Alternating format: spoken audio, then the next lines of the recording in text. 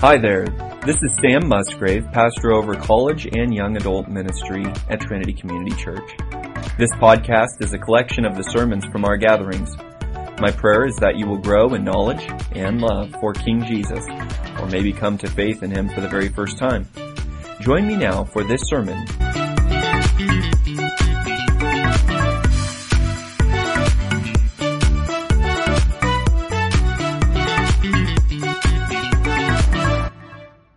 I hope you feel welcome. You know, there's a feeling that never leaves. Just picture this. You're the new kid. You got your lunch tray and no place to sit.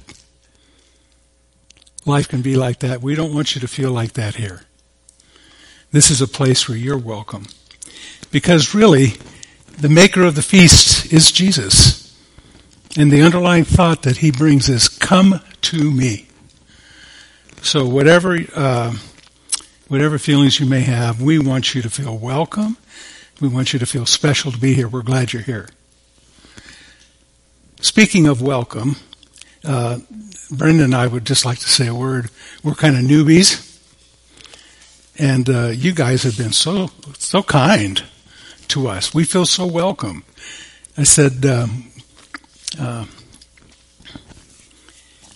gotta get the right thumb. So I said, Sam, you want me to teach, but what are they going to do with old people? They said, no, you'll be a novelty. Why don't you come? So, seriously, we're just so glad to be here. We're very thankful for the way you've opened your heart toward us. This evening, I'm very excited to be in chapter 2 in 1 Corinthians. The Word of God is alive and powerful.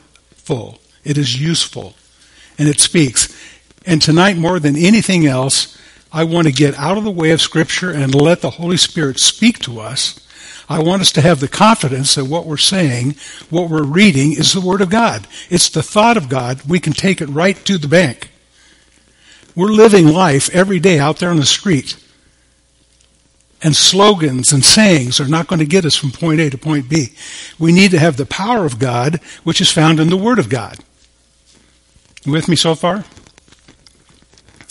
So we have agreement. So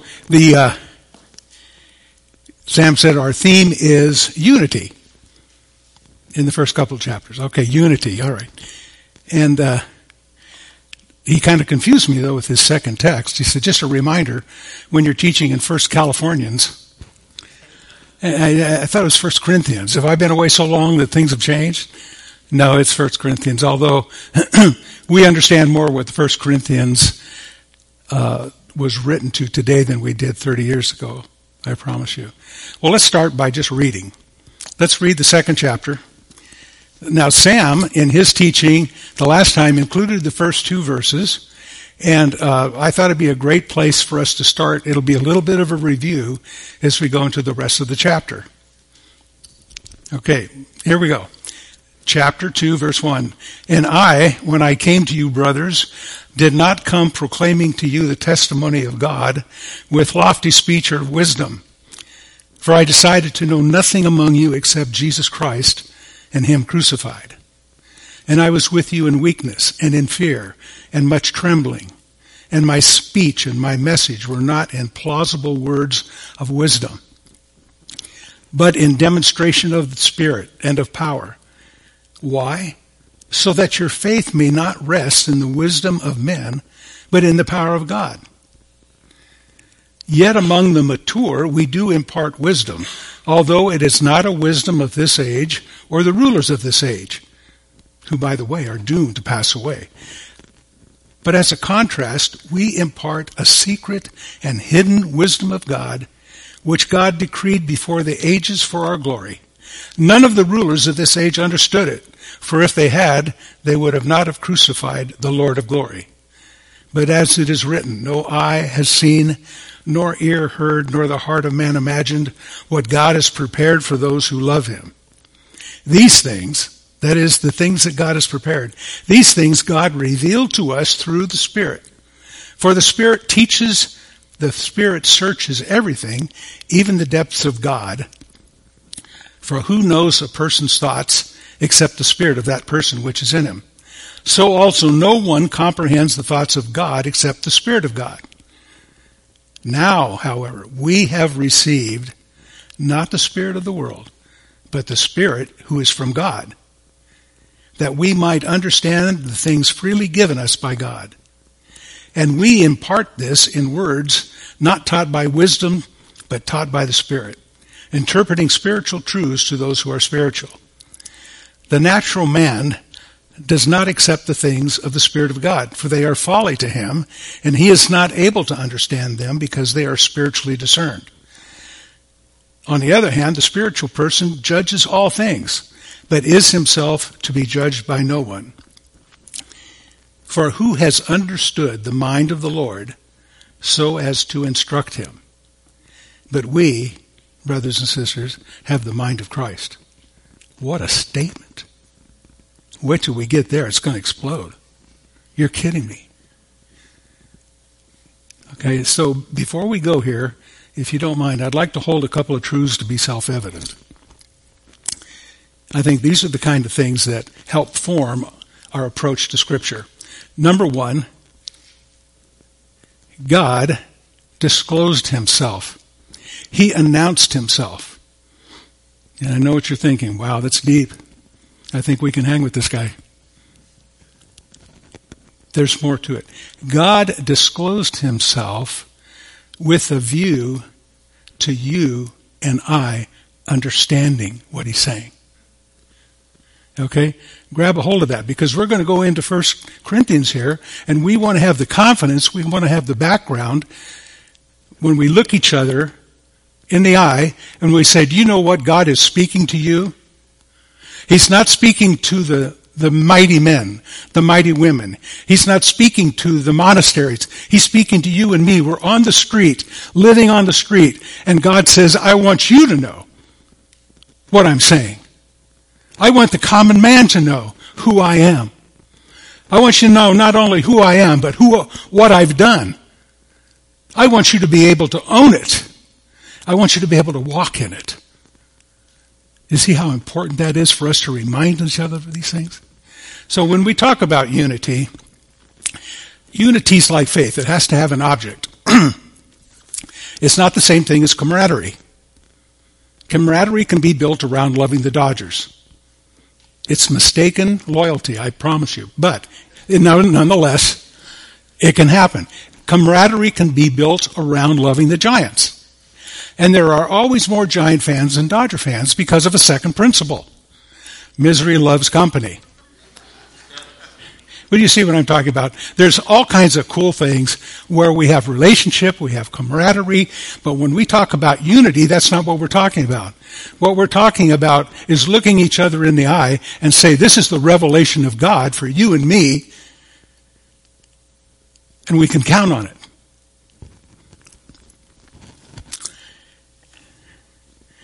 I listened to Jake's message. I was not here last week. I listened to Jake's message today. My question to Jake, is everybody around here a preacher, for crying out loud? Were you here last week? He's talking about fellowship. Okay, I can't use the word fellowship. That's where we're going with unity. You know, everybody brings a little baggage from their youth. And when I was 8 or 9 years old, I was a part of a church startup. And so going to church was like going to a family gathering.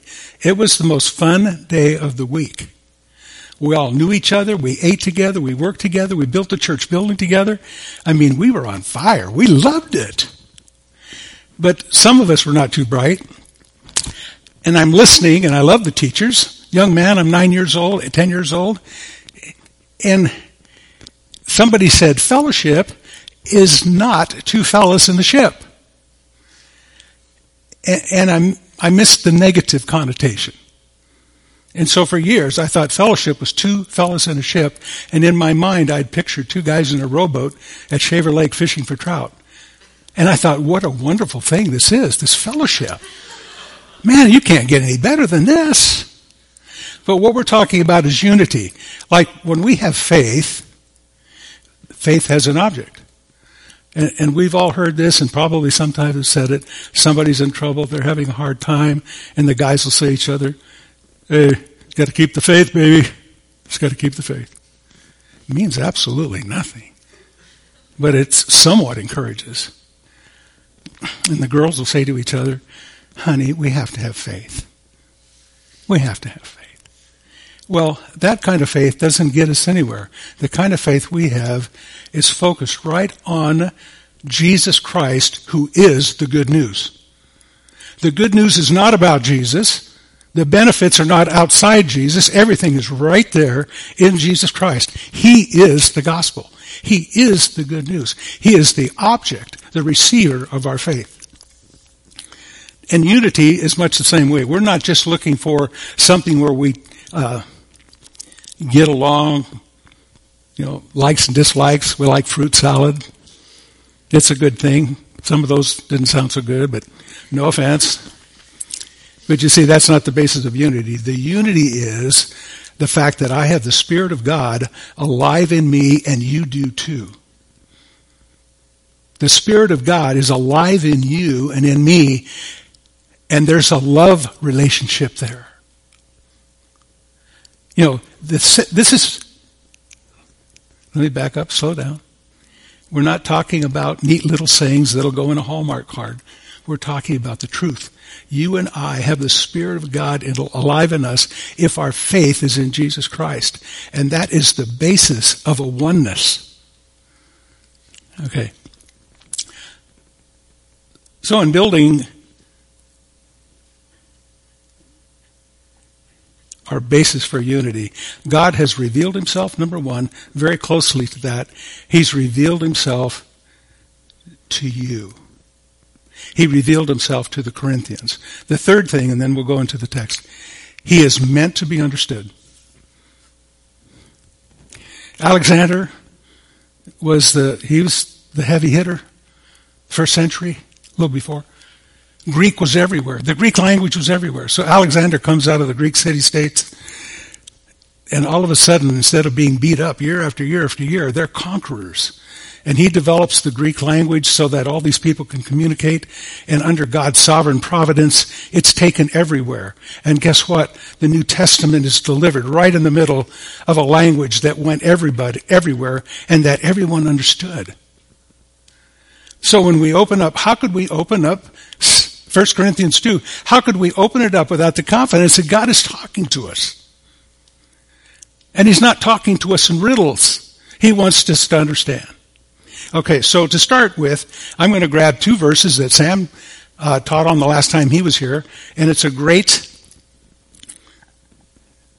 review. Verses 1 and 2. "And when I came to you, brothers, I did not come proclaiming to you the testimony of God with lofty speech or wisdom, for I decided to know nothing among you except Jesus Christ and him crucified."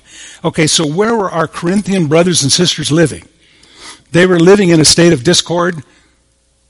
They had petty grievances with each other. They were trying to decide who's the greatest. And so Paul has got at least a 2-point mission here. He's got a 2-point mission. The first one is, okay, any of you like the English crime series on TV? English movies. Oh, they're great, aren't they? Okay, the rest of you. I'm sorry. We're supposed to get along. So if you watch any kind of a crime mystery, the big thing is when you hit the crime scene, you don't mess with it. You don't walk all over, but you don't leave your fingerprints everywhere. They want the pure crime scene, not the one you've destroyed. And so when Paul comes to the Corinthians, this is what he's saying. He's saying, I didn't even want to leave a fingerprint on this message. I didn't want there to be any confusion. Because if we're talking about biblical unity, how can we have unity if I'm drawing attention to myself? And so to be an example to you, I came humbly. I thought, I want your confidence to be in the power of God. And I gave the message, and God was powerful. Okay, so he's powerful today. Let's just do a side note. So we don't have miracles today like they did in the first century. We don't have the same kind, but we have miracles. Let me tell you, I'm a miracle. I'm a walking miracle. In order for me to change my life, God had to be powerful. In order for him to break my heart and to bring me into fellowship with him, a humble, obedient fellowship, it took a miracle. You didn't get there through how-to classes. You didn't get there through counseling. God came into my life and said, son, you're never going to be the same again. Now you may look at me and say there's quite a bit of work left. Well, thank you for those words. And it's true. But I've got confidence. My wife was reminding me of a song that we both love from the past. He who began a good work in you will complete it. He'll be faithful to complete it. And so I don't want us to disregard the fact that we are living in an era when the power of God is here, it's alive, and it's life-changing. Okay? We're out there on the street, and you wonder, why do I keep emphasizing that? Because in the soul, in my soul, I don't want my Christian brothers and sisters to feel second-rate after what Jesus has done. I don't want us walking around with guilt. I don't want us hanging our head because his salvation is complete. It's absolutely complete. Okay. In the beginning of this letter, and I confess I love this. And because I do, you have to put up with it. So here's Paul writing to people who are just, a couple of bricks short of a load. They're just, things aren't working out. Everybody knows they're the worst church in first century Christianity. So if they lived at my house where I grew up, on Saturdays it was our custom. We lived on a kind of small ranch, and so we'd work out there fencing and whatever. And a custom on Saturday was my dad would do dinner. He liked to make dinner, and it would usually be breakfast for dinner. That was his favorite. So we're out there basically working hard, and so I could get one of two announcements when dinner was ready. If my little brother came out, he'd say, Stan, dinner's ready. You better get in here or else. My little sister would come out. She'd say, Stan, Dad's got dinner ready, and there's all-you-can-eat bacon. See the difference between the good news and the bad news? Okay, we do not want to project Christianity as, you better get in here or else. We don't have that authority. The Father said about Jesus, he didn't come here to condemn the world. The world's already thoroughly condemned. That's already been taken care of.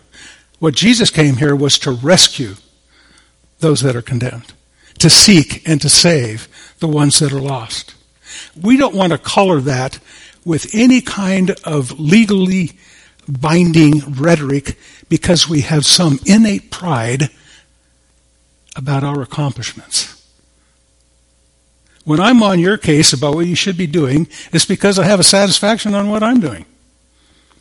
I'm never going to beat you up on stuff that I can't do. I pick the stuff I think I'm pretty good at and call you to a higher standard. You see, that's not the call, that's not the message. That's not the good news. Moving on. So in verse 3, let's read verse 3 and 4 together because it takes that same thought and it spills over and we can finish the double meaning.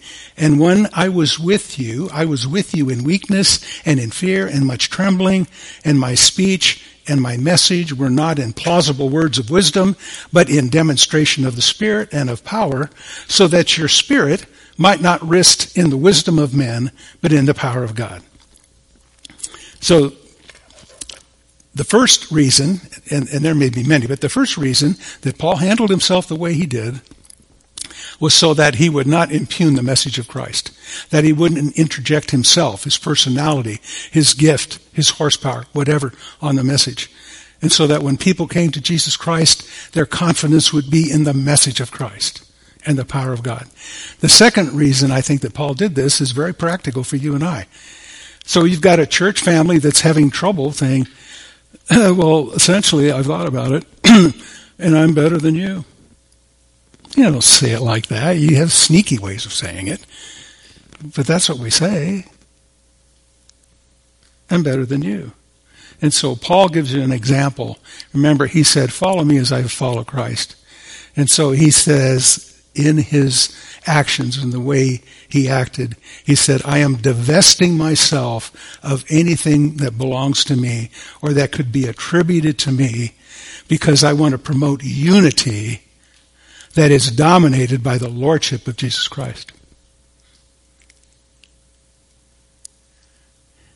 And so if I'm talking to you about realistic unity, I've got to start with the fact that I get out of the way. Jesus is Lord and I'm not.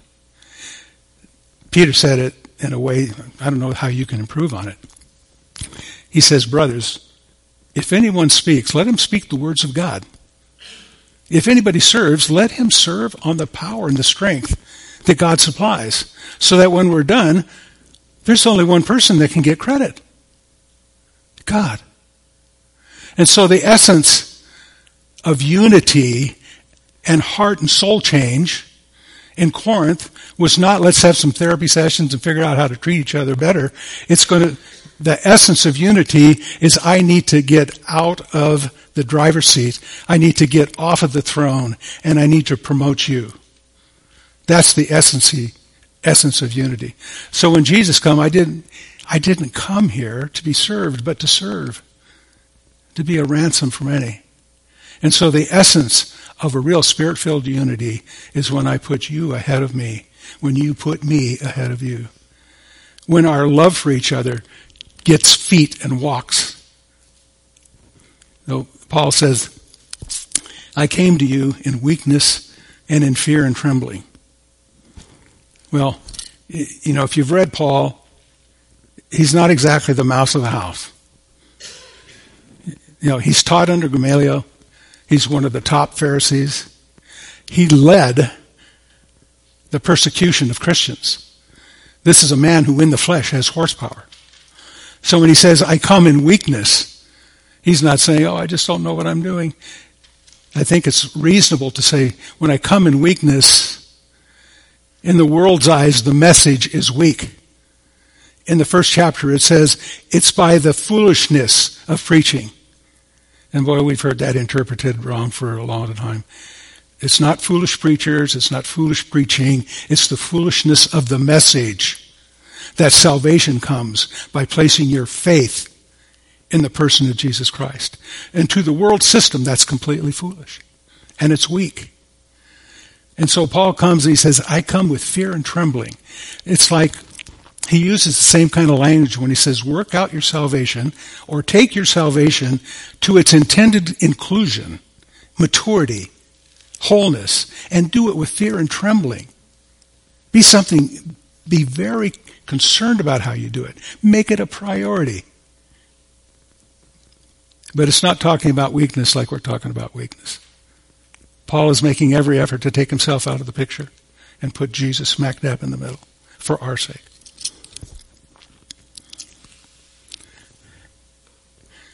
My speech and message were not in plausible words of wisdom. How many of you have plausible in your translation? Okay, there'll be extra credit for you. Anybody else? Oh, that's great. Yeah, there's going to be extra credit all the way around. Plausible. Let me put it into context. Every kid is a jailhouse attorney. I was jailhouse attorney. And so something you learn early on is plausible deniability. You know you're guilty of sin, but you want to paint a picture that seems reasonable to project your innocence. And so that is a beautiful way of talking what saying what Paul's trying to say in this sentence. Plausible. In other words, I didn't come with you with a sleight of hand. I was not here to manipulate you the way I wanted you to go. Everything was above board. And the whole reason for this, not the whole reason, one good reason, is that when we're living life, there's days when it can be hard. And we're not going to get from point A to B with some wise sayings. We're going to need the power of God. And so what we want to do when we're talking about unity here tonight, we look each other in the eye and we say, Jesus Christ is the basis of our unity. He's the basis of our trust. He's the one that holds us together. It wasn't Paul. Paul's a great teacher. I get that. But he says, it's not me. I'm just a table waiter. The message is from the Father. Okay, let's move on. So in verse 6, he says, young, yet among the mature, we do impart wisdom. In other words, we're not against wisdom. It's not wisdom that's our problem. It's the world's wisdom that's our problem. If you want to understand what the world's wisdom looks like, you're living in a perfect time in history, where more and more decisions are made on a wisdom that has no wisdom at all. And you're looking, and decisions are made, directions are chosen that make no sense whatsoever. And you look at it and you think, what's left to do? If we can't figure out that that's a bad decision, we're in trouble. But one of the things that we want to take away from these verses, and one of the things I like to do, I have a mental picture of taking truth as it pops up, and it's like a foundational brick. And one of the foundational bricks from our study this evening is the world does not understand God's wisdom. And we put these things that are easy to see, it's easy to agree, and they become foundational to study and thinking about more complex ideas. So we take these things and we put them in that foundation faithfully and say, I believe it, I give myself to it. Yet among the mature we impart a wisdom, though it's not a wisdom of this age, and it's not the wisdom of the rulers of this age, who, by the way, are doomed to pass away. We impart a secret and hidden wisdom of God, which God decreed before the ages for our glory. None of the rulers of this age got it. They didn't understand. If they had understood this, they would have not crucified the Lord of glory, but as it is written, and then here's a passage that's mentioned in the Old Testament, no eye has seen and no ear has heard, nor the heart of man imagined what God has prepared for those who love him. When we read that, we immediately think of heaven, because we've heard that, where Jesus says, you can't imagine the kind of place I'm building. I mean, in the human realm, you've not even been able to imagine it. That's not what God is saying here. What God is saying is the salvation that I've prepared for you right now. In the Old Testament, writers and prophets saw glimpses of it. And they said, and it was revealed to them that the things that were coming didn't belong to them. It's coming. Can you imagine if you're living under the law and the Holy Spirit's moving on you and you're writing that someday I'm going to write my truth, my ways on your heart. It's going to be the natural expression of your life. Instead of being under the burden of this law, you're going to be moved by the power of God. And so theologians call it a mystery, the mystery of God. I kind of like secret. Our Heavenly Father had a secret. Now there's some of you that are like me. I'm the world's worst secret keeper. If I get a gift for someone, particularly Brenda, I get it. Once I've got it, it's only a matter of time before I give it to her. I can't wait. I just can't wait. I want her to have it. And so you just get in our minds our Heavenly Father before the foundations of the world the Trinity is in conference. And it's the Father who says, we need to save these people. And they agree 100%, but somebody's going to have to go. Somebody's going to have to give their life, and Jesus says, it's me. I'm the one. I'm going. And so God has the package wrapped. He knows that forgiveness. Can you imagine this? To be forgiven for everything you've ever done, are doing, and will do. To be justified judiciously in the sight of God, not just pardoned, but forgiven, paid for, legitimately, legally paid for, so nobody can come back on you. And so the Father has this gift, this secret. And during time, the prophets were around, and they were like me and my brothers and sisters at Christmas. We didn't dare unwrap the whole gift, but we're tearing at the corners. Don't look at me like you've never done that. So we're tearing at the corners. We want to see what's there. And so the authors of the New Testament, they were tearing it back. Something special's here. And then it's revealed. And so the writers of the New Testament said, we used to have the prophets, wonderful thing, but now we have a son. Jesus is exegeting God. You've never seen God at any time, but if you've seen me, you've seen the Father. And here's the secret. Here's the mystery.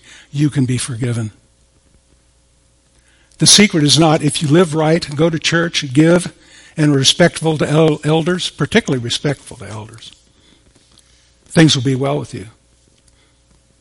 No, if you want to be judiciously in the heavens courts, declared free and clear.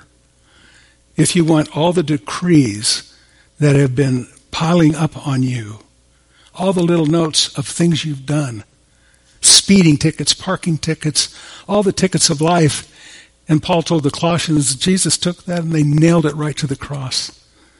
And everything we've ever done was taken care of right there. He said everything that God can be, Jesus is. Don't let anybody challenge your faith. Don't let anybody challenge your position in Christ. You're not second rate in any way. Everything that God can be, Jesus is, and it's inside Him that you've been made complete.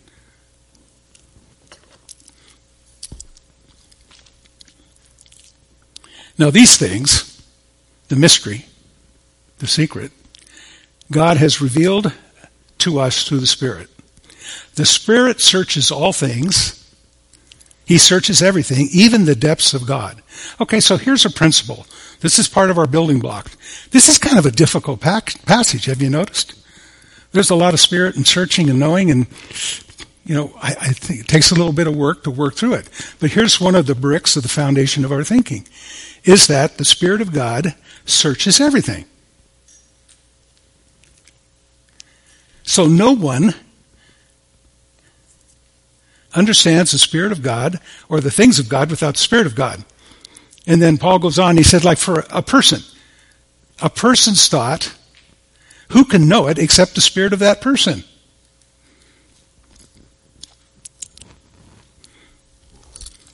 Sometimes we think we know. I was raised one of 5, and before the little guy came, there was 4 of us, partners in crime. And it was all I could do to keep my little brothers and sisters on the straight and narrow. I must tell you honestly. I was just by the book guy. So when we came into trouble, Mom would call, Stanley, what have you done? I said, we haven't done anything. We're like lambs. And so my brother and sister and a little sister were standing there and thinking, there are rules that apply. There's no way that she can know what we've done. And if she doesn't know, she doesn't have the right to accuse. That's why I said, jailhouse lawyer. We had our defense all lined up. And so she said, I know what you've done. I said, no, you don't. I said it respectfully. I don't think so, Mommy. And she says, I know what you've done. And we said, how? A little bird told me. Go to your rooms. And my brothers and sisters and I were wide-eyed. We went to our rooms, shut the door. We said, Those dirty little birds are telling her everything. We're cooked. They're looking right in our heart. They're telling her everything. And so it's a very simple thing that Paul is saying. Nobody knows what's in my heart except my spirit. And he says, no one knows the things of God except the Spirit of God. Is that good news yet? And here's the point, is that God intends for you and I, take it off a pedestal, put it into life where we're living. Keep in mind, this is the Corinthians that we're matching up with. And when we see how God treats the Corinthians, one snooze.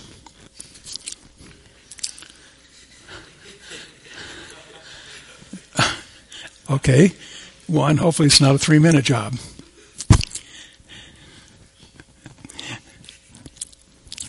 So the Corinthians are in trouble. We know about that.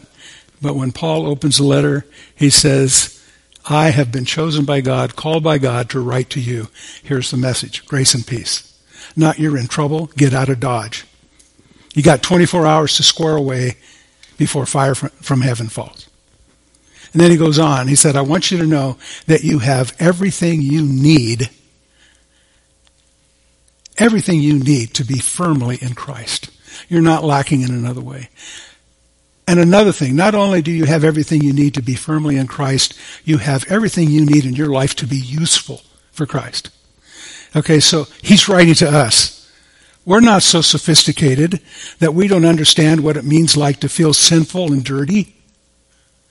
We get it. I sure get it. How are you going to use me? How are you going to work in my life? Don't you know who I am? And so his message, his first message, the opening shot to the Corinthians is, you're everything you can be in Jesus. You've got problems up to here, but you're not deficit. There's no deficit in any way in your relationship with me. We're square. And here's a principle that I want us to get before this timer goes off. God's call to performance is always based on provision. When Paul writes, he never starts out, chapter 1, verse 1, get your carcass in gear. You're Christians, for crying out loud. Let me give you a list of what you ought to be doing. No, he doesn't do that. He says, let me hold a couple of things up to the light so you can see them. God the Father gave the Holy Spirit to you as a deposit so that you would know for sure he's going to complete the transaction. There's a threat. You mean no matter what I do, God's taking me to heaven? He's going to be my Father? Yeah. Where's Sawyer? Hey, sir, fellow real estate agent. When you're dealing with property, the bigger the deposit, the more secure the deal. So you can imagine this? So basically, let me just say this in a way where God can encourage your heart. I know there's trouble out there. I know some of you are feeling bad. But you don't need to feel worse. Feeling worse is not going to cure. What's going to cure our heart is for the Holy Spirit to come and say, I know you fell. I know you're falling. But just in case you haven't known, I'm the deposit. God is no way going backwards on this deal. You're mine. Let's just get that out of the way. If we don't get that out of the way, we'll never get to being transformed because we'll be working in the flesh, trying to qualify ourselves. And so wherever we go to the Scripture, if we don't see the provision of God, we're going to miss it. Our performance, our ability to live a certain way is based 100% on what He's doing. Don't misunderstand. I'm not saying let go, let God. You know, Peter says, make every effort. Be in a hurry to add excellence to so great a salvation. So there's a call there, no question about it. But what I'm trying to do is give us hope in the reality of living in a fallen world, which is going the exact opposite that we are. And we're out there in the street. We're not in the monastery. And this is the way I feel. I'm out there on the street. I'm getting dirty every day. Stuff is splashing up against me. I don't feel holy. I don't feel like I'm somebody that God can love. And so I have to focus my faith into the object, the truth. And that is the fact that He's done the work. And He's the one that supplies. Okay. The natural man does not accept, verse 14, just look at this. The natural man does not accept the things of the Spirit of God. Stop right there. Just put a brick right there. That is a foundational thought. If we're out there trying to convince the world of godly wisdom, if we're trying to make a point based on Scripture, it's not going to work. They don't have the Spirit of God. They're not going to understand the things of God. That does not mean that they're inept or uneducated. It just means they don't understand spiritual things. Okay?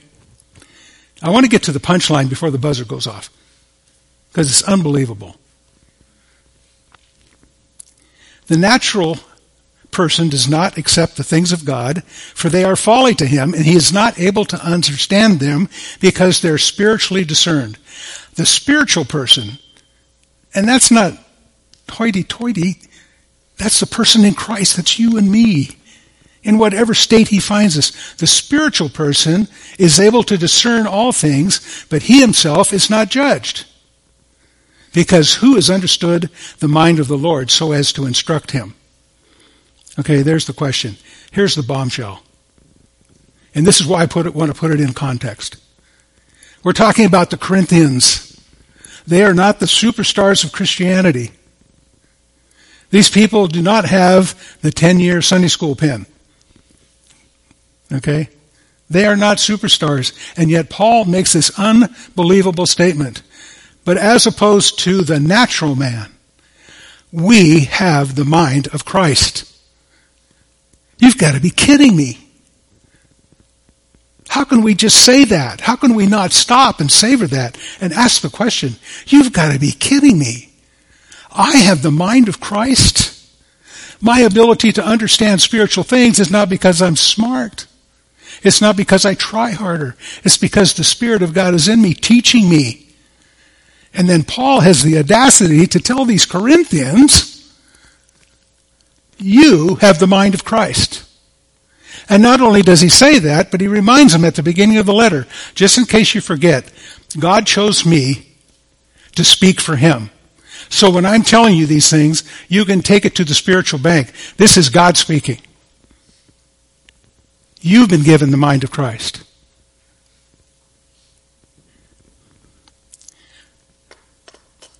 This is time to take that spiritual truth, that brick, and put it in the foundation.